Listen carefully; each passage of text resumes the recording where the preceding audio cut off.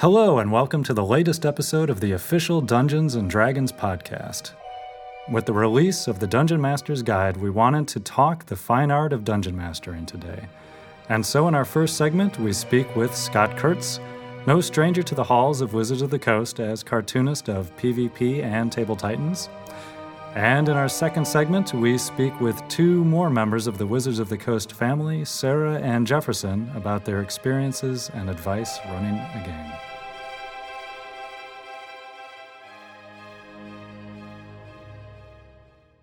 So for our first guest, we speak with Scott Kurtz, Eisner Award-winning cartoonist of PvP and Table Titans, who also plays Binwin Bronze Bottom in the Acquisitions Inc. live games at the PAX shows. So Scott, how did you get into Dungeons & Dragons? I got into Dungeons & Dragons. The basic set was brought home by my father. It was the blue box. And I think followed by the red box. But I think he had been playing with his friends. He was probably in his 30s at the time. And he had shown us the game. He had some characters, and he took us through a couple adventures. And then shortly after that, I was visiting my cousin, who was 3 years my senior, and he had discovered Advanced Dungeons & Dragons. And he was showing me how, instead of just this little floppy book that comes in the box, you know, there was a thick book, almost as thick as my whole game. There was one book that's just, you know, for just one of the books. And he had all the hardcovers, and then I was hooked. I mean, there was so much minutia there. It was so much. So it was between my dad and my cousin. It was pretty early, an easy thing. And then my friends that I got into table in the 80s, when we were teenagers, got into tabletop gaming. And at the time, TSR was we did all the TSR games. So Gamma World, Star Frontiers, Top Secret, the Marvel game. Like, we did everything. Villains and Vigilantes, but we always kept coming back to D&D. It was fantasy. Since we're kind of talking about the DMG in particular, I guess my follow-up then would be, how did you transition into being a dungeon master or a game master for some of the other systems? Did you take turns? Were you always drawn to it? I love playing up to creating my character, and then I get super bored. And it's a fight for me to keep interest as a player. I get very excited about the character. I kind of write my story in his story or her story in my head, and then it's time to just play, and I'm bored. I want to write the story. I want to tell the story. So being a dungeon master for me was always something that I preferred, and my friends preferred. They liked. I think they knew I liked to tell stories, so they were always asking me to DM. So I did it because I'm not a very good D&D player. I get bored pretty quick, and it's been. You can ask Rodney, who DMs our regular game. So Rodney Thompson is one of our R&D staffers. He is my current dungeon master, and it's sometimes difficult. I constantly forget my character sheet. He has to keep my character sheet because I've forgotten it so many times. In my experiences, that player sometimes tends to be the troublemaker, because if they're not involved with the action, they're going to get involved with something maybe they shouldn't be. No, I'm playing a ranger that spent most of his life in the woods talking to animals, so he does not like being around people that much. And the only reason I'm in the group is because another player, Lane Daughtry, he plays my character's brother. So I got pulled into this mess by my brother, and I'm ready to go back to the woods. So what's really easy is the character has built into it that I don't care about much that's going on. I'll do what my brother tells me. I don't care about gold.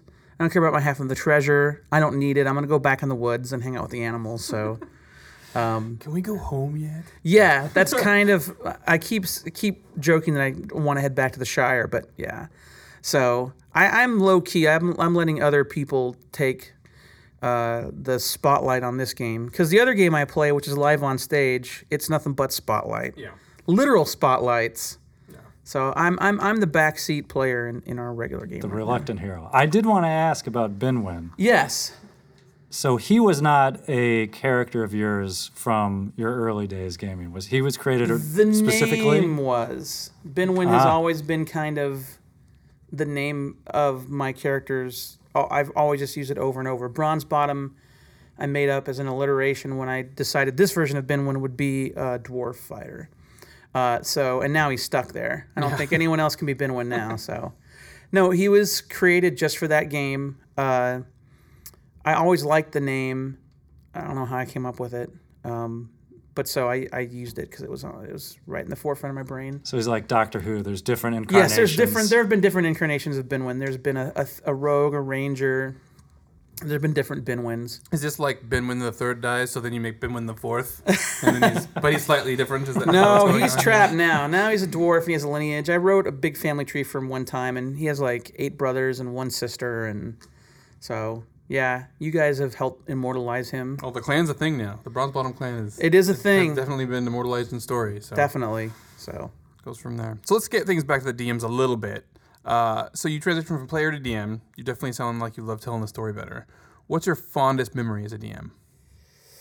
Boy, wow. So probably my proudest moment as a DM was when I took 6 players, many of whom were new to D&D, through one whole night of playing where no combat happened. It was a trial. They were on trial. And I thought, this is going to be a huge experiment, and they're either going to love it or they're going to hate it. And they loved it. I mean, I was so thrilled. Chris Straub was playing a bard, and Chris was their defense attorney. And they had witnesses, and I mean, a lot of the players just kind of sat around listening to it and kind of talking amongst themselves and kind of whispering to each other. But, man, I had them hooked. And there was not one dice roll that night. I think there was maybe a bluff or something, but I was really proud of that. That is tied with another moment that happened at this year's Gen Con. Found out that the guy that sells all of our merchandise, Guy Brandy, works for We Love Fun. He has a lot of D&D stuff too. Found out he'd never played D&D. Had all the books as a kid, but couldn't get anyone to play. So I said, we'll play tonight at the hotel. And it was him and a couple of guys that work for him and then another friend of ours and Corey, a couple friends of ours. And they were terrified. They didn't want to play, and I got them to play, and they had a blast. So one of them, I think, he is kind of a jock and works for We Love Fun, but the next day he was out buying dice. Nice. I mean, Gen Con's not really a scene, but the next day when I found out he was at the ChessX booth buying dice the next day, I was proud. So, that is awesome. Yeah. So for that first one... Yeah. What do you think made it so awesome? Like, what if you could emulate something and pass that off as advice to people? Like, what made that trial so cool for everybody? I don't know. Courtroom dramas are fun. Everyone loves Law and Order, the RPG. Everyone loves clear. Boston Legal and A Few Good Men. I think it was that it was new for them, and that, they were all at risk of never leaving that town, and I think that it made them use a different set of skills, and it made them put aside their character sheet, especially back in 4th edition. It was easy for players to get overwhelmed by all their choices. So I think the pressure was off, where they could put that character sheet aside and just role play and not worry so much about whether they were going to hit or miss, or if they understood their statistics correctly, or if they were using the right abilities at the time. And I think that's why. And it was a good kind of learning experience for everyone. They all had a chance to kind of role play, kind of force them to role play a bit. So for that group that hadn't ever played before, are there ways that you approach those games a little differently? Do you have certain things that you would love to spring on a new player, or ease them into the game to give them sort of that level of confidence that maybe they didn't have at first? I have tricks for new players. What I'd like to do with new players is I like to make them think that certain ideas were theirs. Because a new player, especially someone who's watched other people play D&D, their biggest fear is when it comes to be their turn, they won't know what to say, especially in a role-playing situation. So anything you can do to get their head wrapped around who they are as a character is good. And, one of the things I did for one of the players at that game I just had pre-made character sheets for them. Didn't let them have to worry about anything. So one guy got the wizard, and I said, you have a magic item in there. You do have one magic item since you're a wizard, and I'll tell you later what it is. And then we were all at a hotel bar playing. We had cleared off some tables over in the corner, and we were playing downstairs, and he had almost spilled a drink. And I said, hey, it's not cool to play D&D drunk. And it wasn't even an alcoholic beverage that he had knocked over. But it dawned on me right then that his character was a fan of the drink. And I said, your magic item's a flask that never empties. And so every time he missed a roll, I would say, I think, you missed the roll, and I think it's because you're a little inebriated. And then everyone would yell at him and say, stop drinking. We told you stop drinking. So it provided them with some kind of a role-playing hook. Then pretty soon he started playing the character as that way, and then he decided that he was a gambler too. And but you just kind of have to ease them into it, and you have to give them opportunities to see that there's no mistakes to be made here when you're role-playing. So, yeah. And then I also usually fake a mistake myself to break the ice. Fake a mistake? Yeah, I fake a mistake. Where I'll do something and then I'll say, oh, guys, you know what? I messed up. That didn't happen. Actually, your thing hit. Your thing missed. I'm sorry I rolled the dice wrong. That happens in D&D. You guys will do it too. Oh, okay. Cool. So it's not like, everyone knows what they're doing and you're not going to know what to do. So I have to remember that one because usually I just make a mistake. So. Well, if you do make a mistake, just pretend that you didn't. Exactly. No, I meant to do that, guys. Yeah. To make you feel better. That's the way I'll go with that one. So we talked a little bit about what you've done as a DM, which I think is probably giving people a picture, but I'll just ask straight up, like, what kind of DM do you think you are? Like, sometimes you'll see, like, the killer DMs or the ones that really love to run dungeon crawls and action. What kind of DM would you categorize yourself as? I'm definitely after those moments.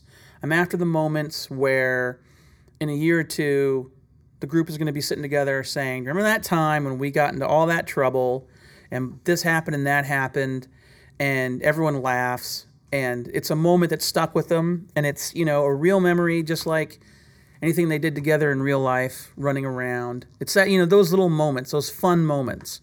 And I've definitely gotten myself too deep in a storyline before and written myself in corners, but the moments were good, the beats were good, and so I'm not a killer DM, except when I wrote The Minds of Madness, but that was on purpose.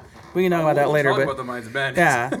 Yeah, that was kind of in parody of that, but it's a balance, because if you're the DM that will never kill anybody, then the stakes don't feel real to the players. But I'm not out to get them. I'm definitely not out to get them, but I need to be a good showrunner in that there's real threats here and real danger, and if you're smart, you can avoid them, and if you don't, then there will be consequences. So, asking about Table Titans for a moment. Sure. The comic is about role players. Mm-hmm. There's characters out of the game. You see action in the game. Is there some back and forth between the comic panels and your games? Are there moments that the games have inspired certain comics, and vice versa? Has the comic storyline given you ideas for, I'm gonna steal that for the next game? Definitely. Well, The Minds of Madness was an idea that was in the comic that we turned into a module. The comic was making fun of some of those really impossible modules back in the day, like Tomb of Horrors or what was the other one? White Plume Mountain. White Plume Mountain was the really nutty one. Yeah. And so we definitely poured all that into that module. But yeah, I mean, I came up with an idea. That I want to put into the next season of Table Titans, so I don't feel like I don't want to talk about it and spoil it. But yeah, it happens all the time. Yeah, they're interchangeable. So definitely. Speaking of Table Titans, yeah, so Brendan, yes, is the DM currently running the Table Titans through stuff. Now, if you haven't read the comic, he's a super nice guy. Seems like he's pretty good at the DM side of things too. He's kind of throwing people for a loop a little bit sometimes. What kind of DM is Brendan? Brendan is the kind of DM that I think Brendan wants everyone to learn something at the table. And he definitely wants to tell a story over making sure that everyone follows the rules. And he's definitely not out to kill them all. You know, you will feel my wrath, DM. But he will put people in situations they're not comfortable with if he thinks that it's good for them to learn the true nature of what the game should be. I mean, all of season 1 of Table Titans, that first book, he made them play characters that they normally wouldn't play, specifically to make them think differently than they always had. I don't think Brendan's a big fan of rules lawyers, but he understands them. He's a pretty forgiving DM. But we'll see how we're going to experiment here down the road and explore how far he can be pushed. Yeah. Because some of the Titans are pushier players. So. Oh, definitely. Do you think he's modeled after anybody in particular in your life, or is it just like an amalgam of different DM stuff that you've seen or experienced? He's definitely my type of DM playing, but he's also kind of modeled after a kid in junior high that ran a D&D game for us, in temperament and kind of emotional temperament, who was named Brendan. So, yeah. So any likenesses to Brendan in real life may actually be true. So. Yeah, yeah. Well, in emotional temperament, definitely. Yeah. He definitely wants to be liked too. Yeah. I mean, but I think that's common throughout all the Titans. Yeah. Well, should we talk about Minds of Madness? We kind of touched upon it a little bit, but that's a great place to go next. Yeah. I mean, that was run at PAX Prime for the first time. Was it 4 years ago? I don't remember. No, it was PAX East. PAX it was East? PAX East like 2 years ago. Getting old. Can't even remember my PAX. I know. There's so many of them now, and they all blend together. But yeah, it was 2 years ago, I think. And man, that was such a crazy event. So how did the whole project sort of coalesce from the references in Table Titans to an actual, hey, we're going to sit down at the table and play this adventure? I did a storyline with the Titans in the pages of PvP, my other webcomic, which is Table Titans is a spinoff from PvP. But those characters had heard of this module that Gary Gygax had written, and there was only one copy of it, and it was kept in an obsidian box, and only RPG members who passed certain tests got to try it. And it's eaten. No one's ever gotten all the way through it, and Alan got a copy of it, and a DM that agreed to take him through it. And if they beat it, they'd be the greatest gaming team of all time. So it was this kind of, in the context of the comic, it was this mythical adventure that only a few had seen, and so it was ridiculous. It was just trap after trap after trap. And in the story, he immediately falls into a pit, and at the bottom of the pit is a gelatinous cube, and he's dissolved. And then the cleric tries to bind his soul to this plane so it doesn't go away completely, and he bound him to the cube. So he became like a walking gelatinous cube, and then just burned his way through most of the dungeon. Yeah, he was an adventuring god at this point. Yeah, he was an It was really, really. I want to bring back the walking gelatinous cube. It was a ton of fun to draw. That skeleton. Make him a villain in the next Minds of Madness. Yeah, he would be. So I think that's actually what led to the talks to start Table Titans itself, was because stupid phone buzzing. Of course, Corey is buzzing me. Hey, he knows I'm here. You doing that podcast that you're supposed to be doing right now? Did you make it? Oh yeah. How's the podcast going? We love you, Corey. It's fine. So I think I tweeted or whatever the kids are calling it. I Facebooked that writing the story made me want to write it as a module. Like, it would be fun to write as a module. And then was it you that said, "Hey, we should talk"? Yeah, it's like this is thing we can do. So I think we had a discussion. I remember Perkins writing down a list meticulously on the board that looked like it had been printed on the board. He writes like a the robot. board had been shipped that way. Yeah. Like, his writing is crazy. You watch him at the live game and you think you know Chris Perkins, and then you like get into a meeting room with him and he draws a map of some random campaign thing that he's thinking about, and he draws it like the board is graph paper. Yep. It's that perfect, and you're like, what have you done? But if you were to get a level, you would see that it's perfectly level. Exactly. Sorry, but we've digressed. But we just made a list and discussed art assets and all that, and then Perkins and I just got really excited about doing it. And I'm a big idea man, and I'm not good at details when it comes to that stuff and writing an adventure and making sure it's balanced. Although Minds of Madness did not have to be balanced at all. Oh, look, there's an outhouse. Oh, look, there's a purple worm. Oh, look, we're all dead. Yeah. Yeah. So I wrote a bunch of ideas down of different traps, and then Perkins filled in the rest and connected them all together. I like the one I came up with that I really liked was the hallway that never ends if you're running towards it. It just kind of grows. You have to turn around and back your way out. And in the center of the hallway, when the spell activates, is the skeleton of an elf and a dwarf that did not get along that got trapped in it. And the elf shot himself with a bow to end it all because he was trapped in the hallway. I just thought that was funny. Like, how would that even work? I have to end it all. All I have is my bow. Like, yeah. That's how good of a shot he was. Exactly. I'm sure Legolas could do it. So Legolas can do it. It's a great adventure. I remember recording the podcast when you guys were playing through it, and the first scenario was, hey, what's in the outhouse? What's in the outhouse? And then that didn't end well. What's really awesome is, at the PAX event, there was one group who had a druid, and the worm comes out and killed one of them, and he animal charmed the purple worm, and they rode him to the end of the dungeon. And then I told Perkins, like, wow, they were on the end of the dungeon. He goes, yeah, that's why I put that thing in there where if you go down the thing straight to the end, you have to kind of work your way back. Oh. And I'm like, oh, you're a mean man, Chris Perkins. For all the people out there who might be saying, you can't use animal charm, blah, blah, blah, on a purple worm, you can in Minds of Madness, all right? You can. It's that kind of adventure. Yes. No, but it was a great adventure. And you and Perkins for that first game were like walking around doing like extra special like yeah, we had messing cards. With story events. Yeah, that would give people boons or not boons.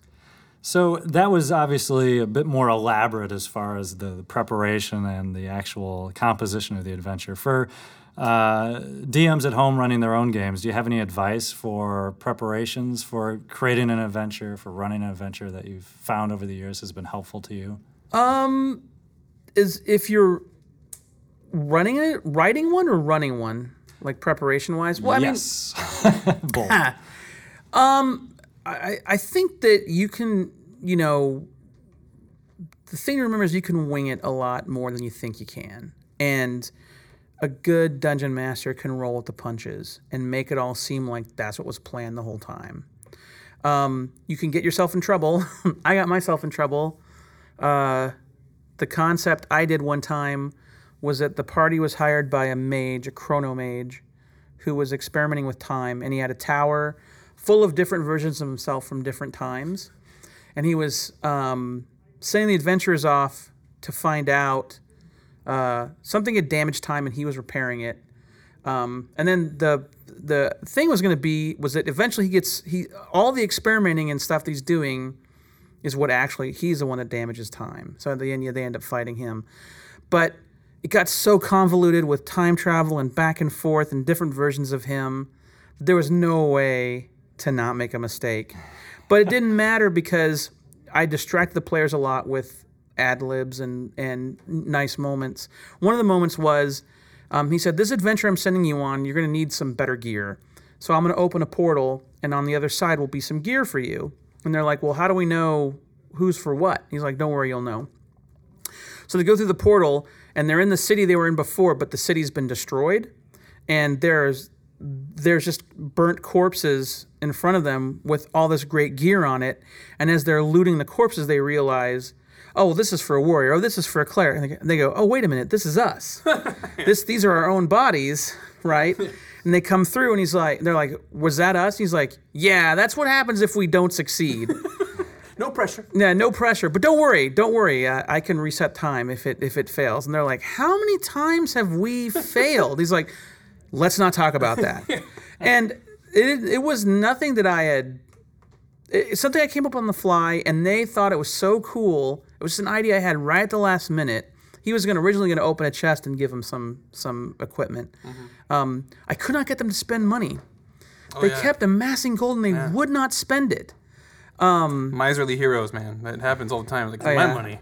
Oh, man. I took care of it, though. They went into a town with a spell that had cast on that turned all metal into gold. Mm-hmm. So it was useless, and they were just melting it down and just getting rid of it. because it was going to ruin the economy. Yeah. And then I got rid of some other stuff with a Rust monster. I put them all back to 0. Nice. Because they just would not spend. And then they learned their lesson. But no, I mean, you can plan and plan and plan. You can have the whole thing laid out, and then within the first 10 minutes, the players will make a decision that sends you off in a different direction, and you have to go. You have to explore that direction. But you can wing it. You can wing anything. You're behind that screen. Sometimes I think the DM screen is there simply so you can pretend that you are doing things that you are making up. Yeah. There's all this list of cool things that you have planned. And the story back here, it's like, no, that's all back here. That's my grocery list, everybody. Pay no attention to the Dungeon Master. Exactly. Well, we're probably going to wrap up here shortly, it looks like. Yes, actually the time flew by faster than I thought was even possible. Yeah. Speaking of chrono mages, I suppose I would ask my final question here. We've talked about the great moments and preparation and things. Are there important things as a DM that you are hoping to accomplish when you're running a game? Yes, I hope to give each one of my players their solo moment. Much like in a symphony, everyone's playing together to make a song. All the players are kind of playing together to make a story. But you give a chance for each player to have their hero moment, the one thing that only they were able to do. And you can't do it all in the first night, but over the course of a campaign or an adventure, you want to try to you could end up with some players that are a lot more outgoing than other players, and you've got to really work hard sometimes to make sure the Shire players get their moments. And sometimes you have to force it down their throats to take it, but make sure everyone gets their hero moment. And I think that's important. Even a reluctant ranger. Yes, even the reluctant ranger. Yes, and Rodney I came back after a long absence and received the Quiver of Avara and some archery bracers, and I thought, that's very specific. I wonder if he's trying to make me show up more often. I've just been super busy. I'm sure you'll get your moment soon. Yes. That's the way that works. Well, speaking of that soon moment, actually, don't forget, everybody, you'll be able to see Scott and the rest of the Acquisitions Inc. crew at PAX East.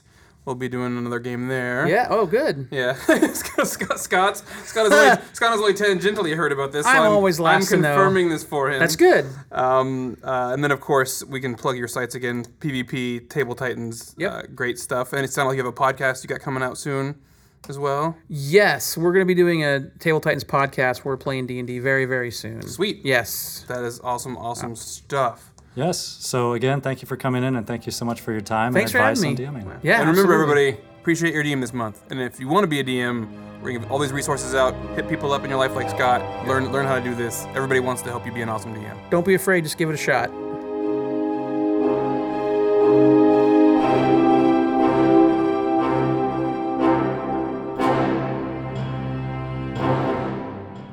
We're back in our second segment. Shelley Mazanoble has taken over for Trevor Kidd as we pepper two new guests with questions. Sarah Kirchie, CAP's Master Planner, and Jefferson Dunlap, Manager of Graphic Prepress. So before we kind of get into what all that means, if I could just ask you quickly, if you could tell us your own history with D&D, how you got started. Well, I'm relatively new to the game. I've been playing since 2007. And that's when I started. Yeah. That was a good year. I had started working at Wizards a few months prior and got really interested in learning how to play D&D.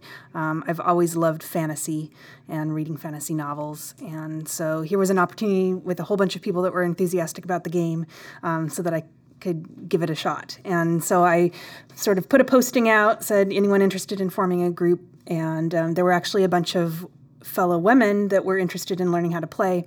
So we ended up forming a group of all new players, all women, and some of us are still playing in the same group today. That's awesome. Sweet. I started in 1977, not to date myself, but to play D&D, and I started working at Wizards January 3rd, 1995. Oh. So this is year 20. 95 20 years. Yeah. Was it out here in Seattle in 95? Yeah, it was the POW building that was down the street. And there was a short 3 months hiatus, and I came back as a contractor for a while before I got hired on. But I've been consistently working on Wizards products for 20 20 years. years. Yeah. And so you started working at Wizards before there was an inkling of TSR Yes. coming up. Yes. It So what just- was that like? You heard rumblings around the building like, Well, I mean, the thing is that even though it was like all magic, there were still plenty of D&D groups here. Yeah. And there was plenty of people playing Dungeons & Dragons. I mean, I was in a game with Peter Atkinson for a short time, and yeah, so. But back to Dungeons & Dragons, I started out as a player, and I was friends with a family that had 5 sons. So I had automatically had a party. Their own D&D party. And there was the younger 3, and I started playing, and then I started reading the books, and then I just started DMing. And I've been DMing ever since. Really? So you've Yes. been a DM for that long? Probably around off and on from the 80s. Yeah. And then, played, since I'm a big gamer, I've played all kinds of games. But Dungeons & Dragons is always something that I've always come back to. And I've noticed that's what a lot of people do, too. Yes. It's- Yes, that is true. We all cut our teeth on it, so we almost always come back to it. So how long has your current party been together? The current one has not. We started in 4th edition, and I want to say about just 2 years, I would say. My wife, Heather, had never played role-playing games, had never been into gaming, and we started with, right around the time 4th edition first came out, and I was running some games, and we were both players in games, and she picked it up right away and loved it. And now she's in my game along with a couple other people from work and a couple people that used to work here. Oh, very nice. So speaking of work, our fellow wizards, can you tell us just a little bit about what you do here? Sarah's title has master in it, so I mean that's kind of cool. Yeah, I work in our project management office, and I'm responsible for tools and methodology and coaching for our project managers. Oh, okay. I didn't know about the coaching part. Interesting. And I do pre-press, and what that means is I get the files, when the files are ready to go to the printer, I get them ready and send them to the vendors. And then I archive them, so not only am I in charge of pre-press, but I'm also in charge of the archive. So like when anybody needs any old art or needs any old files, they come to me and I de-archive them for them. I have had experience with that personally. I have too, and you've always been very kind and very prompt. So thank you very much. I think Jefferson touches just about everything that we do here. Yes. Magic goes through me, Dungeons & Dragons goes through me, yeah. So have you had any strange requests over the years? We need an old image of something, I don't remember what it is, or something bizarre. Well, what's funny is with how many images we do have a system.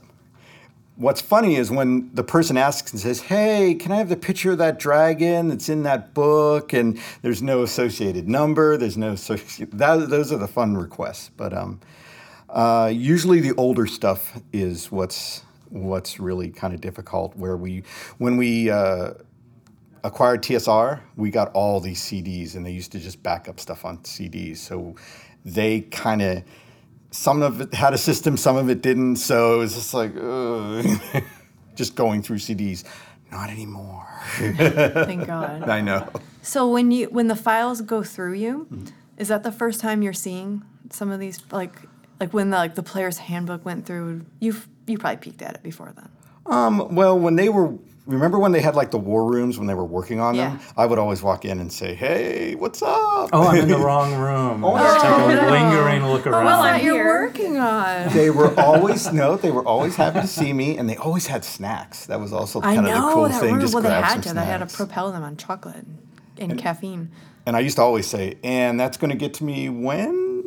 Oh yeah, you can just pretend you're checking on the progress. Yes, Want to exactly. make sure. Like, do you ever just take a couple extra minutes with the file and just peruse it before you send it off to the vendor or archive it? I check each page. For quality. For control. quality, yes, and make sure everything's laid out right. Actually, that I have caught stuff. Oh, So good. that is, I have no. Just take the time to look at the printouts. That's good. Look at the That's good. digital files and make sure. But I've always done that since 3rd edition. Every 3rd edition book, all that. I've always looked at each page. So that's requests that have come into you from work. Have there been any crazy requests that players have made from you for you as to their DM? Yeah. Now, this was way back when, and I was probably about 12 or 13. One of my players said we'd gotten done with a dungeon, and they were flush with money. So what he wanted to do, this is a true story, he wanted to buy 200 chickens and have custom-made chainmail for them. His reasoning... So your player was Gonzo. His reasoning, he had a good reason. He wanted it... Instead of having the rogue check for traps, he just wanted to throw the chickens in front and throw seed and have them go down the hall. Well, at least he was protecting them before he did that. Yeah, but depending on the trap, we would have like cooked chicken maybe. Oh, God. But this was a true request. 200. And did you honor that request? Sure. He can buy whatever he wants with that hard-earned It's gold. his money. He can buy whatever he wants. So I yeah. have seen Sarah knitting a lot. I bet you could actually make chainmail armor for chickens. Yeah. That could be something she... If there's anyone out there that actually wants... That's one stealthy party going down the dungeon Oh, yeah, with 200 chickens and chainmail. I didn't tell him that. He found that out on his own. That, yeah, you couldn't sneak anymore. So both of you have played D&D as players. Both of you have had your much time behind the screens, and you both prefer the role of Dungeon Master? Is that an accurate statement? I like both. Okay. I don't get as many opportunities to play as I do to DM, so I have a regular Tuesday night game that I play here at the building that I run, and but I have a game that first game that I started playing, and we're still playing, but it's once a month. It's not as often, so but I do enjoy it when I get that opportunity. But yeah, are you DMing drawn is to fun. DMing, or are you sort of like Sarah can DM, so you're the DM? No, I actually thought it looked fun, and Kurt Gould, who does DMing, he was a good resource when I first started out.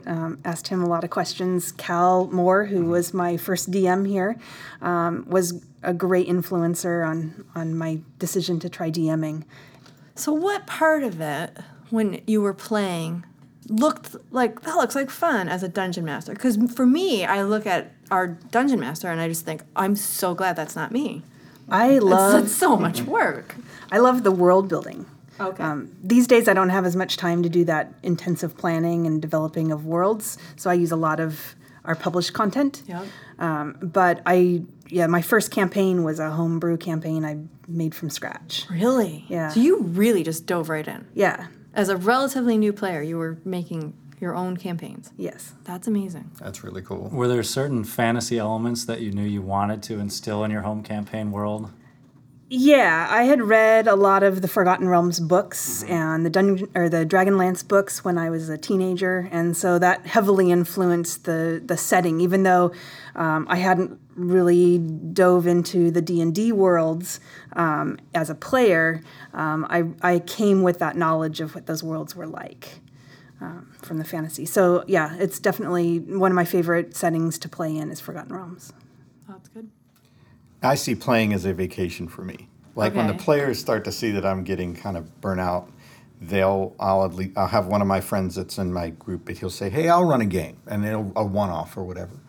But normally they like me doing the DMing, and I don't mind being Dungeon Master because it really is fun, and I love coming up with the adventures, and I like Eberron, because my wife really likes Eberron, and I like the pulp setting of it, like kind of like the Indiana Jones feeling of it. So, and I've combined it with. Do you ever see the TV show Fringe? I have started Fringe. I have not watched as many as I thought I would, but it's on my list. So My I have very it- long TV list. So my campaign now is kind of set. It's set in Eberron, but it's kind of based on Fringe, because there's Fringe has multiple dimensions. So like I have one Eberron where it's the real Eberron, and then the other one's called Eberron, and it's in Eberron.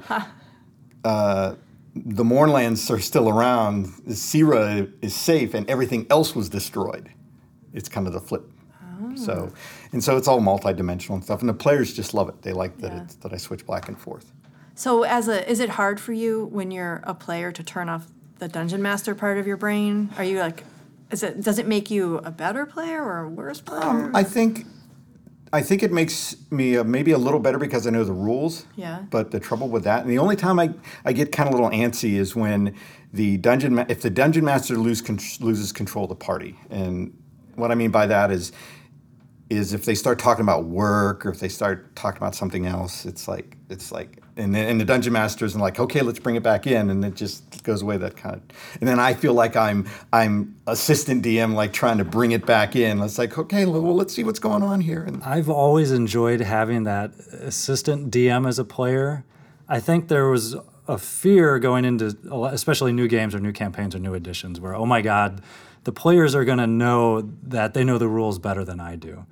But very quickly it becomes apparent that if there's a question that comes up and the players can answer it amongst themselves, that's actually a lot more helpful. yeah, I love that. And it's what's really cool is, and they want to be there to have fun, so they will help. They're not like, it's not a competition. They're like, oh, I want to do this, and I can do it, and usually let them do it. And if it's right, I trust them and they trust me, and it usually works out. That said, have you ever killed a party? You know what? No. Really? Yeah. Sarah, Well, have you did ever? you ever Not the kill entire them? party. No, I've had people. No, That sounds like There a was a fair survivor. percentage. Okay. I've had. I mean, To it's, tell the tale. Yes. I let the dice fall where they may. Okay. But normally, players are very resilient, and they're also pretty smart on their feet. And usually, if they die because of something stupid. But what I like to do as a DM is I like to have the danger up really high, but I also like to have an out. Because how many movies or novels have you read where the hero dies?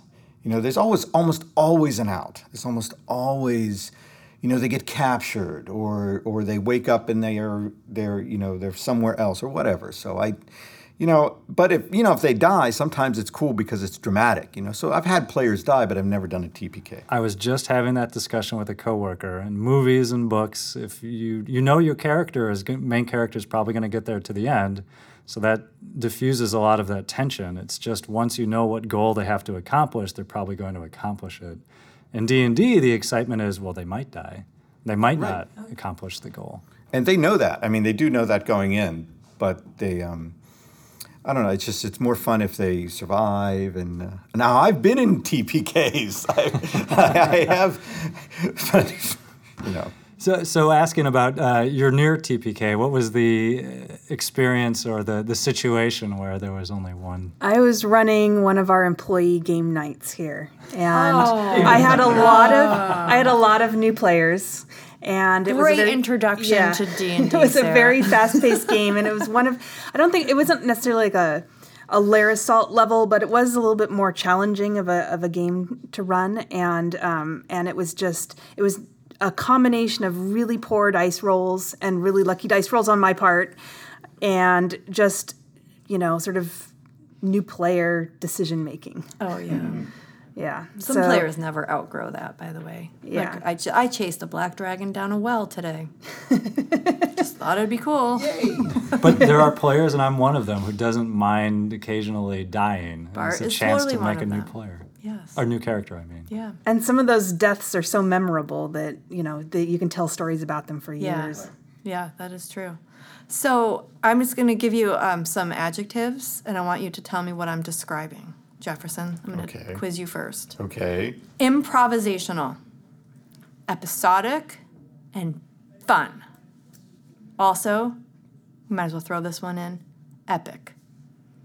Okay. What does that describe? What does that describe? There really is only one answer to this question. Oh. Really is. Dungeons and Dragons? No, it describes you as a dungeon master. I did a little bit of recon and dug out some people who have played D&D with you as a dungeon master. Oh, wow. And because the reason why you two are here is because we have always heard stories about how great you both are as dungeon masters. When people talk about great dungeon masters, your names always come up. So, not having played with you, I had to dig around and find out what people have said about you, but I will tell you some things that have been said. He is a blast to have in the party in either role, player or dungeon master. That that your creativity is what makes you stand out the most. And as far as this person could tell, you write most of your adventures or all of your adventures, and somehow find a way to tie these adventures to one another and at the same time into the characters' backgrounds, and you work full-time. So what's going on here? Yeah. Well, I ask the players for background stuff, and they love to give it. And it's just fuel. You know, if someone shows up that's in their background, they love it. And it's so simple. Really, I mean, if they tell you one thing, they tell you about a brother or an enemy, and they show up, they just love it. And the other party members love it too, because it just feels like there's this connection. So I have to agree. I've played with dungeon masters that have just been like, okay, we're starting the campaign, go. And then I've played with dungeon masters where they have said, before the game, everybody has to like write down a secret about themselves, and then you also have to write down how you're connected to one other player in the group, and then with the new edition, there's so much that with backstory and backgrounds and all that you can really get into it. But it immediately connected me and made me more invested in the game, and I love having tactics and skills like that dungeon masters can pull in. So I think that's a great skill. Do you have any tricks like that you do, Sarah? Before I start a new adventure or a new campaign, I ask the players what they're interested in. So we wrapped up an adventure in 4th edition, and we were ready to try something else, and I didn't really have an adventure lined up. So I asked them what kinds of adventuring they would be interested in, and resoundingly they wanted to try something piratey. Oh, okay. So I took the Freeport setting, and I dumped it off the southeast coast of Faerun, and we did some pirate adventures. Oh, that's awesome. That's so you just give the players what they want. My latest campaign, I just got done before I started. I just got done watching like all the first season of Black Sails, and then it's gonna be pirates. You know? That's also on my list to watch. So were there adjectives for Sarah? Yes. Mean and sneaky, or sneaky, conniving? No. I'll tell you that entertaining came up. Yours was easier to find out because you play with people in the building, and I asked you, who do you play with? So entertaining, fun, flexible, thoughtful, engaging, creative were always adjectives that came up for you. And when asked what makes you stand out as a good dungeon master, this kind of goes along with what you were just saying. She's not afraid to bend the rules if she thinks that doing so will make the game more interesting and fun. I think that is a really good skill. And I think what probably maybe prevents a lot of people from trying their hand at dungeon mastering is the belief that you have to know all the rules, and that it's time consuming and it's too hard, and I'm going to mess up if I don't know what's on page 18 and what happens to a player when they try to jump over a pit. You can kind of make it up. And I think just like having that freedom, which kind of sounds counter to to the rules, but I remember James Wyatt, whose name is all over the 4th edition Dungeon Master's Guide, telling me, "Oh, you don't have to know the rules. Don't worry about it." Like, well, you just spent how much time writing them? You don't care now? The rules are there to ensure consistency. Right. But if you know the basics, you can, if you come up against something that you're like, I'm not sure how this is going to play out, you can always look it up. But otherwise, you kind of gauge the sense of the players and where the story's going, and, you make a gut check about what that's going to do to the story and make it fun. That's the key, is making it fun for the players. Well, you seem to be succeeding in that. So someone else also said, just a few of the other ones, that she encourages players to take risks and celebrates when the unexpected shifts the game. Yeah, that's important. My group is full of crazy risk takers, and so we have a lot of fun. You do. I asked for some good stories, and people had some very, very funny stories. Here's this one. Sarah let us bet the life of one of our characters' companion animals. Yes. Who wasn't there. It wasn't there. That's what they get for not and you being guys, there. And they lost the bet. So when that guy came back to play, his animal companion was no longer there. That's terrible. And I knew exactly. I go, this was all you. Was it Suzanne? Suzanne. It was Suzanne. That's like betting your friend's dog in a poker game. And losing. Yeah. That group. So yeah, they're playing new characters now, but those characters had a little bit of the dark side. They found themselves in a few situations where they were making some decisions about other people's lives that maybe weren't their own. But that's that swing of the alignment. If they start to go chaotic, or they're playing to their character traits. So what came up also for both of you? Voices. Oh yeah. That seemed to be players have named as a good trait in a dungeon master, and you both do voices. Yeah, do you have I can't do any accents, but I do. I just do voices. I don't. I've got one accent, and that's Count Chocula. And I don't care who you are or where you're from, but you're going to sound like Count Chocula if you have an accent. I've learned that from telling children's stories at night. You kind of need to have the different voices, if you've got one, there's very subtle variations of the one voice. Do you have any favorite voices you can share with us? For a while there, I was trying to use as many voices as I could get from the cartoon Venture Brothers on Adult Swim. Oh. Like Brock Sampson. That's a pretty good Sampson. Sounds like it fit with Eberron.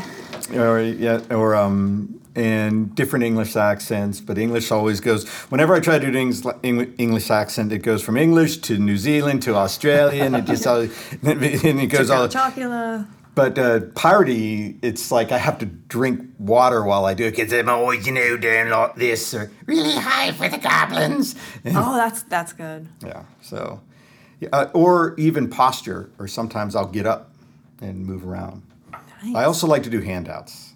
Players love when you say, and the letter is this. Oh, and so you actually create props for the game? Yes, I do. Do you do that too? Not so much, but I have thrown them in from time to time. Nice. Yeah. What about your voices? Do you have any good voices? I do not have any good voices. Your players My say players think I do. I have high tone and low tone and whisper and shouting. So it's really, I vary the tone of my voice, or the deepness or lightness. But yeah, no standout voices. All right. I think that's cool that you do that, though. I've sometimes will listen to other Dungeons & Dragons podcasts, and you'd be surprised at how many dungeon masters don't use voices. I'm surprised. Yeah. They just use their voice. They don't use an accent. They don't change anything, and so I guess that's why they like it. Yeah. I think role-playing the dialogue with the NPCs is so critical to making that game come alive for the players. Because they'll remember that NPC, and especially if it's someone that works at a tavern, or if it's a maybe the mayor of a town. If you play them the same way, then that kind of ties it into the world more. It's a challenge, though. I'm thinking of myself as an introvert in a lot of ways, and shy, and there's sort of barriers to entry to making that jump from player, part of a group, to dungeon master. And it's not just rules knowledge, but I think there is that. I don't know if it's expectation or just the challenge that you are suddenly on stage.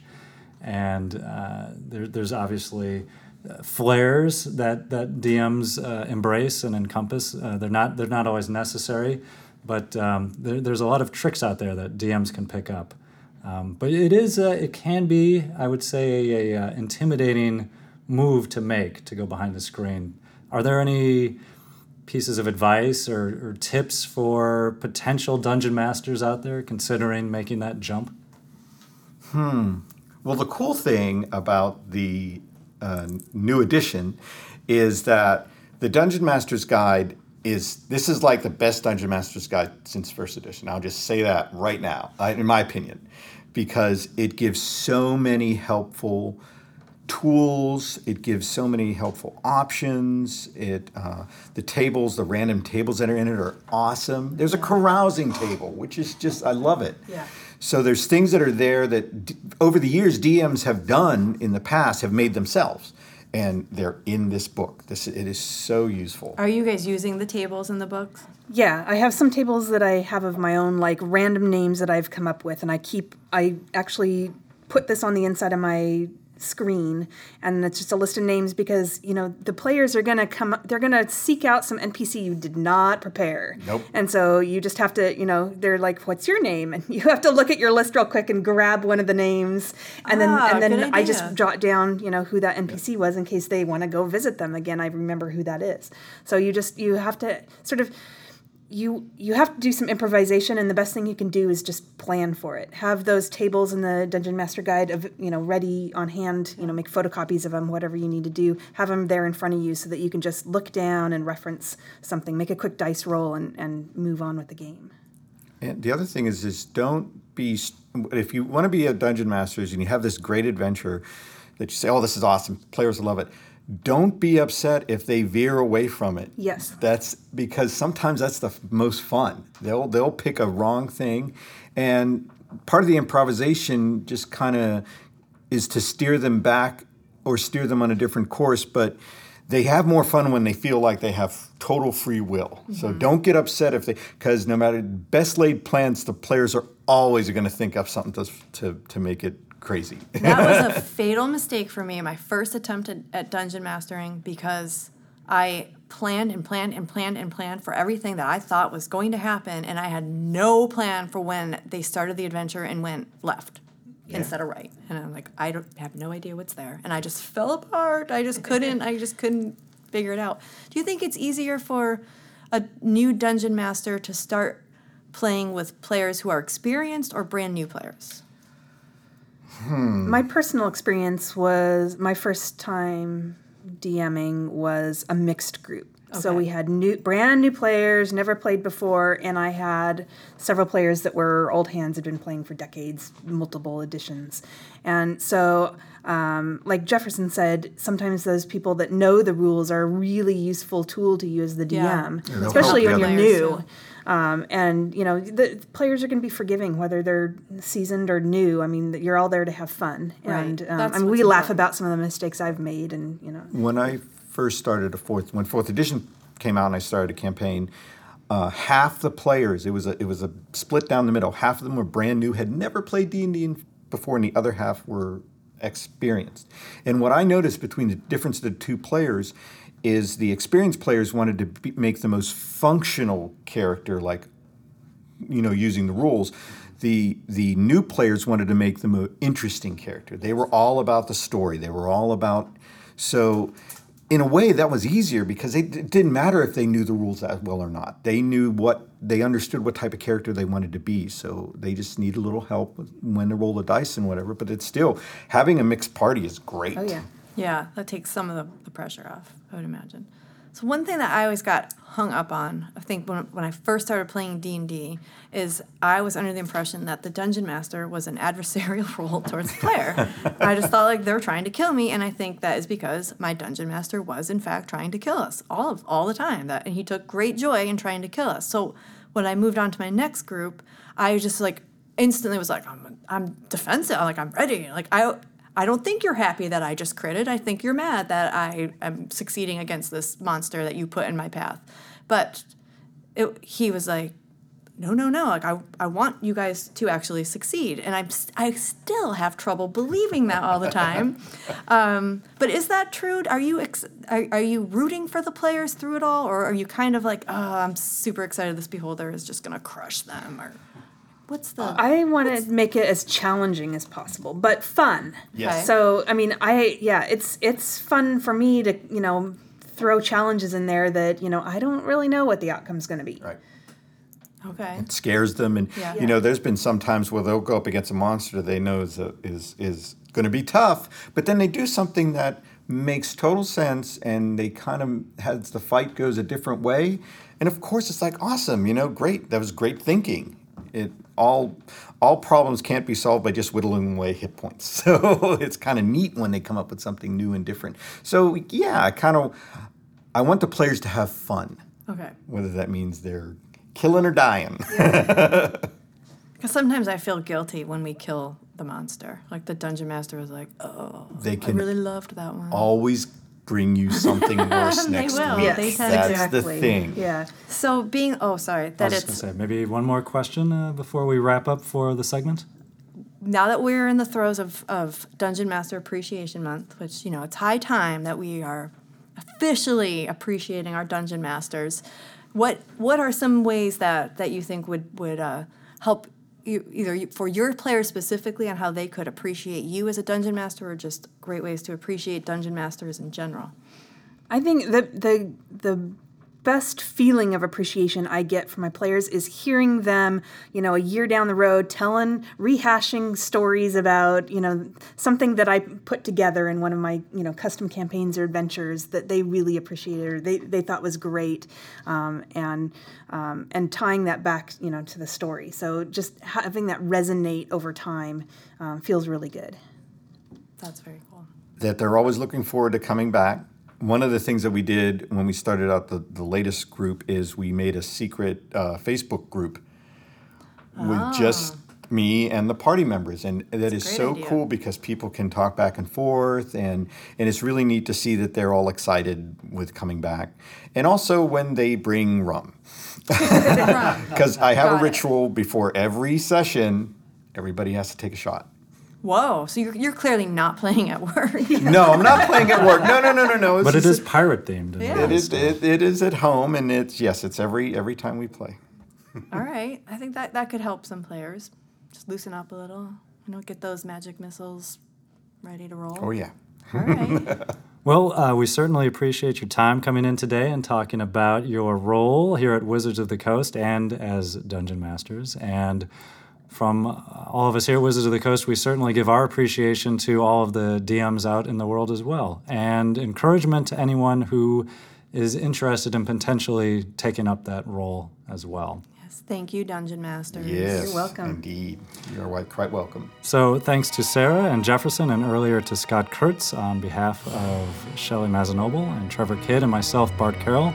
Thanks for listening to the Dungeons & Dragons podcast. As always, you can download it directly from the D&D website, dungeonsanddragons.com, or from iTunes. Thanks for listening.